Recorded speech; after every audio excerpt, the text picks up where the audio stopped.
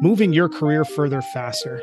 That's the mission behind Cascading Leadership. Each week, we're bringing you stories of women, immigrants, members of the global majority who have risen to the ranks of senior leadership in the world of business. Get ready to gather the insights of some of the world's best business leaders and apply those to your career. If you're interested in sales and marketing effectiveness, organizational effectiveness, talent strategy, DEI, or HR tech, tune in. We're going to share with you what they don't teach you in business school. Welcome to the show.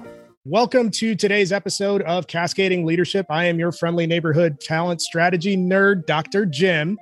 And this is one of our special episode series focusing on innovators and disruptors. And today we're in for some pretty critical learning. It's going to be a show that is focused on AI, and we're going to learn a number of key things about AI that might surprise the audience.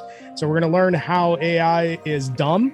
We're going to learn why AI is only scary if you're training it for bad things.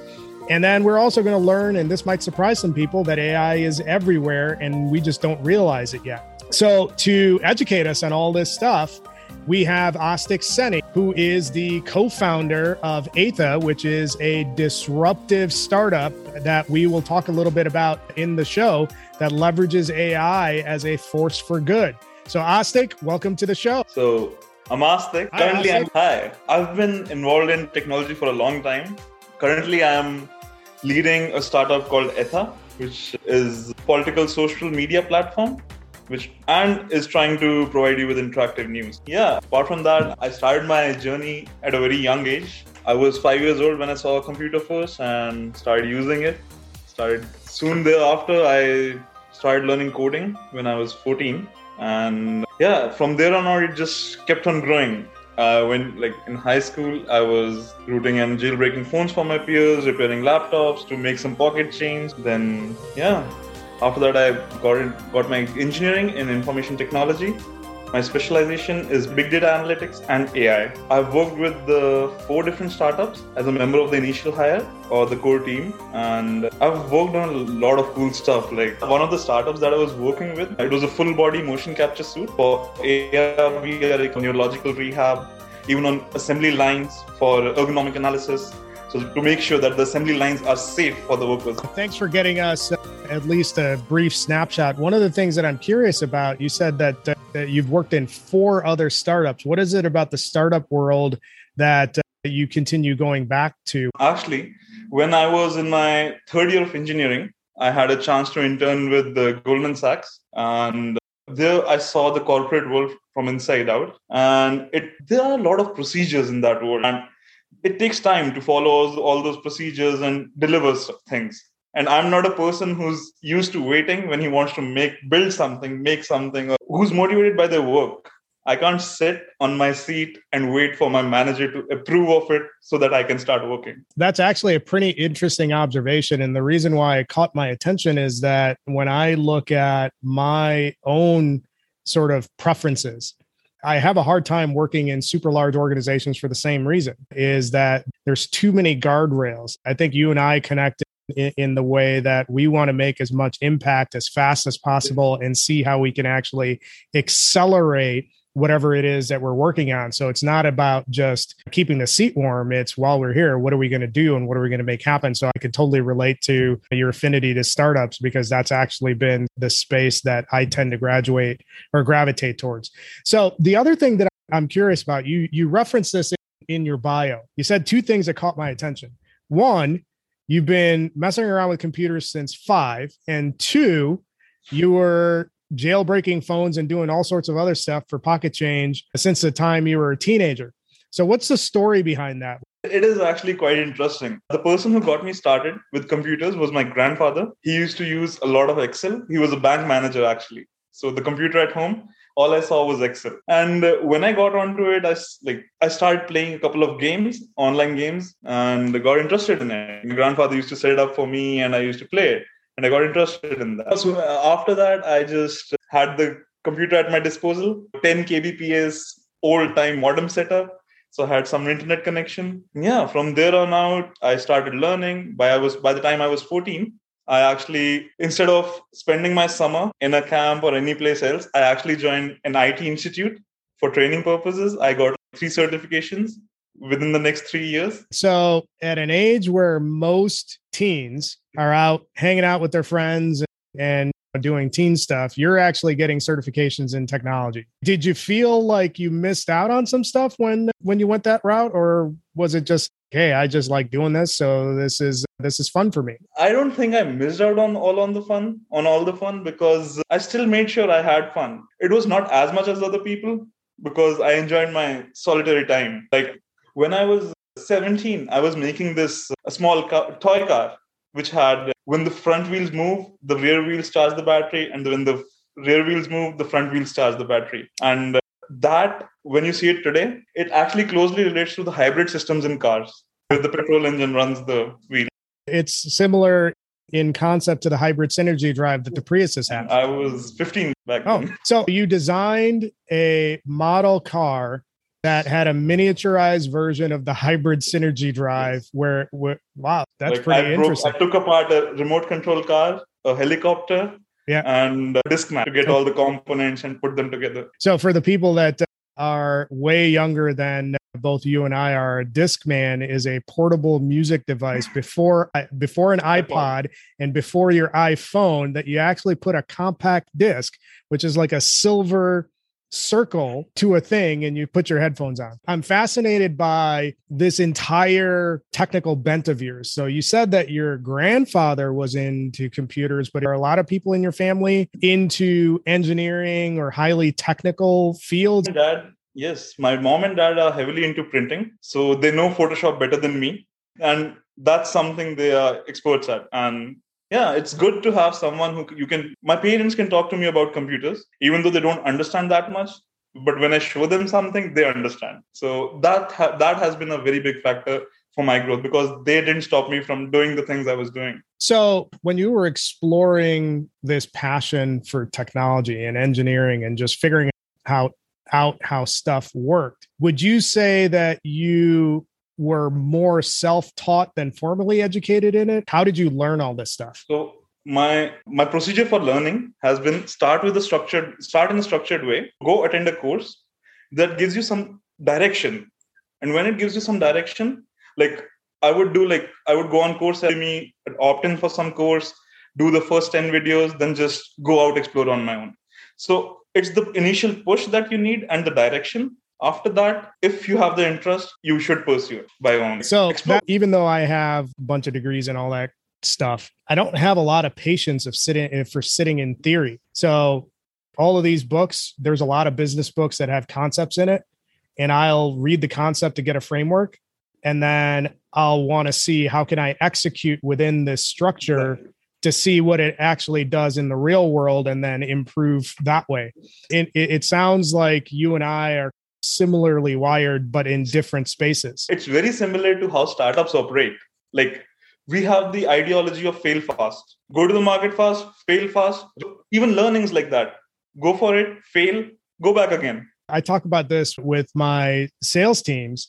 Like my expectation for people who are frontline contributors in sales, and even for myself, is fail fast, fail often, fail forward. And you should always be looking at whatever it is that you're doing from a researcher or scientist perspective. I have a theory.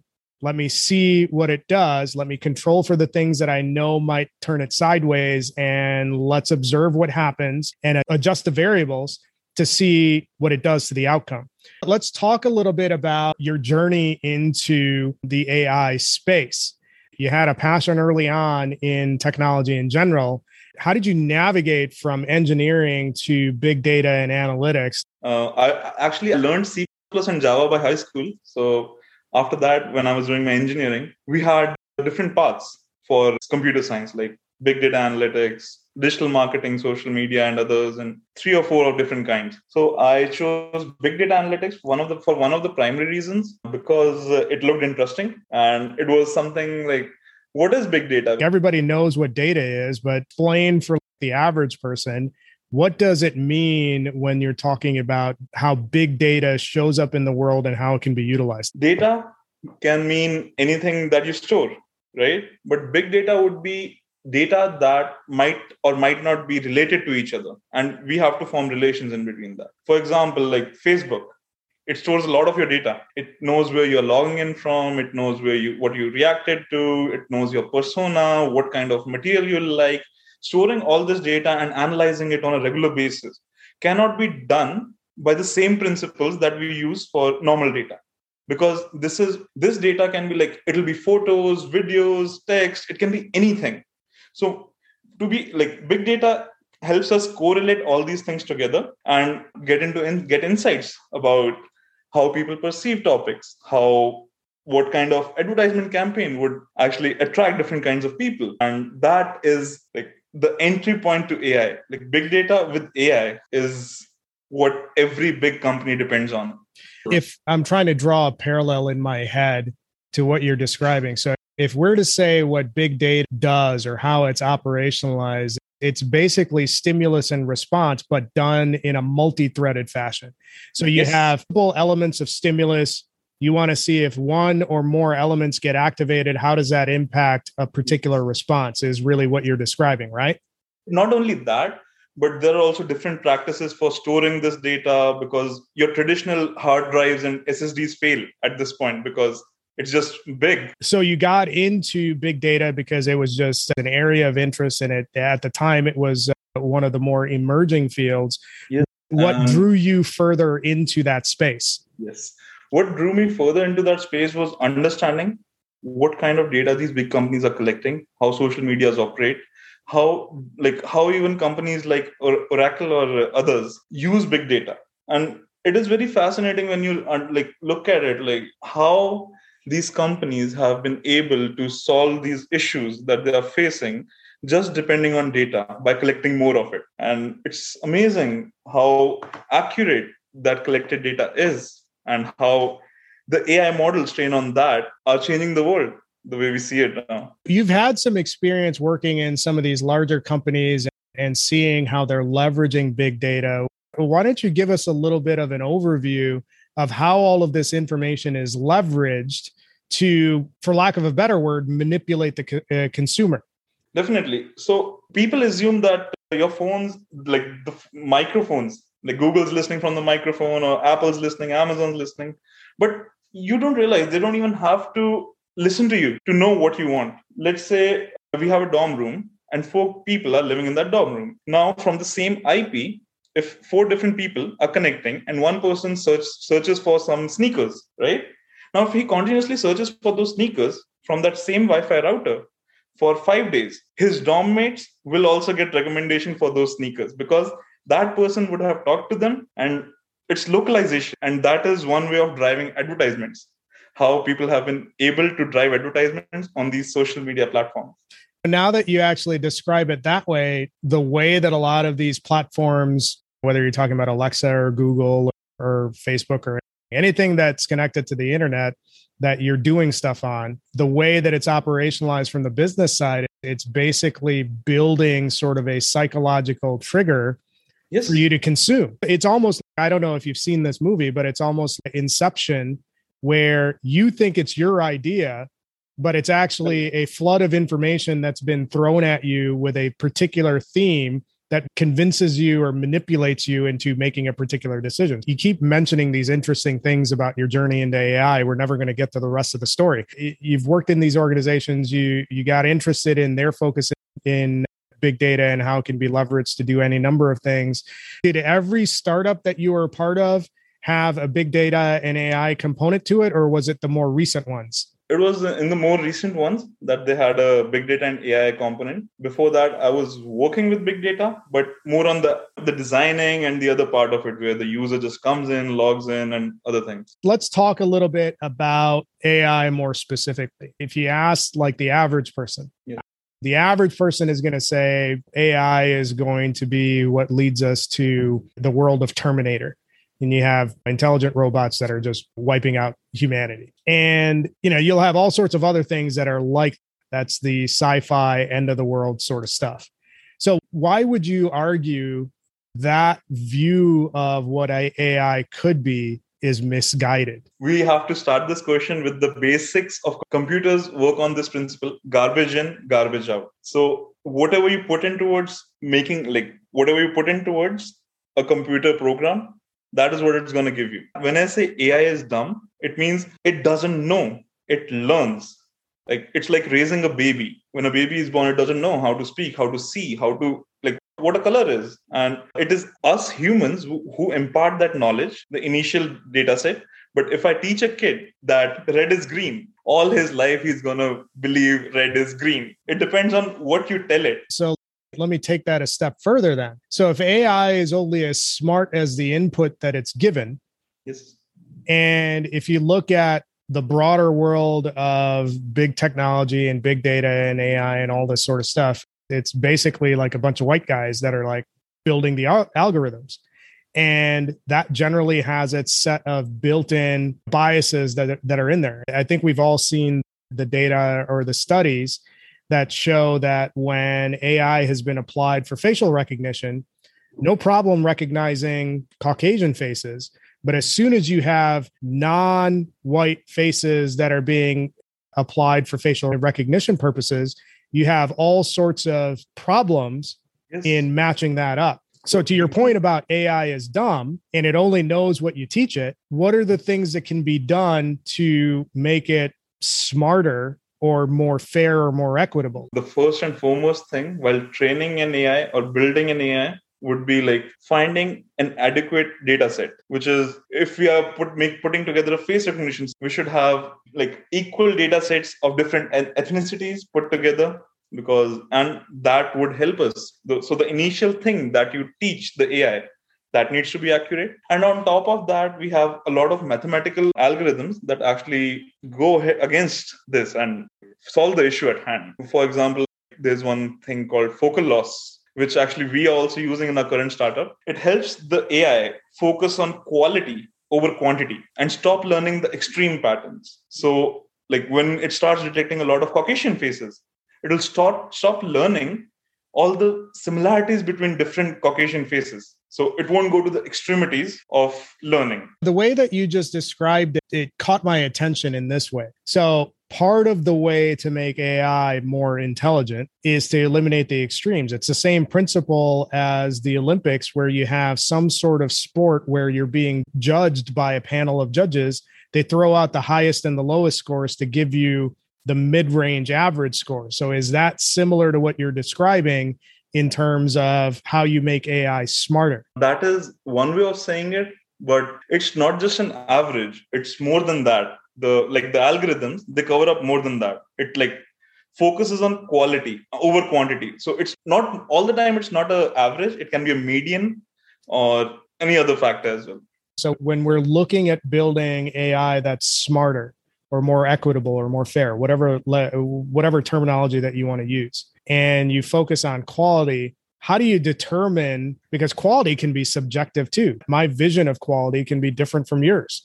How do you determine what quality looks like? Yes, when training an AI is not like one shot process, it's an iterative process. Like you have to go about it again and again, do your domain research, come back to the model, train it again. And you have to work closely with the domain experts to actually be able to identify all those factors that go into that certain AI model to make it like better, increase the precision, accuracy, and all the other factors that we look for.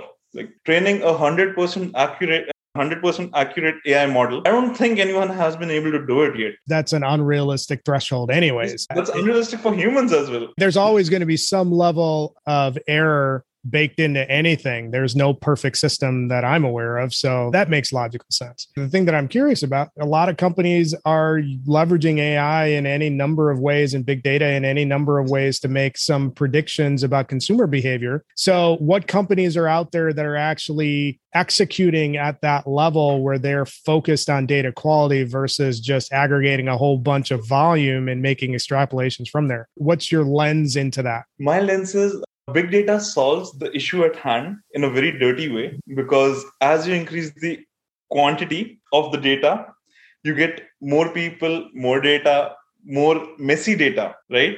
And when you try to make sense of that messy data, you find the quality points. And when you find those quality points, the AI itself would find those, start working on them, based on the focal loss algorithm or any other thing, it'll like keep it or discard it and just keep on learning based on that. That's why it's an iterative process.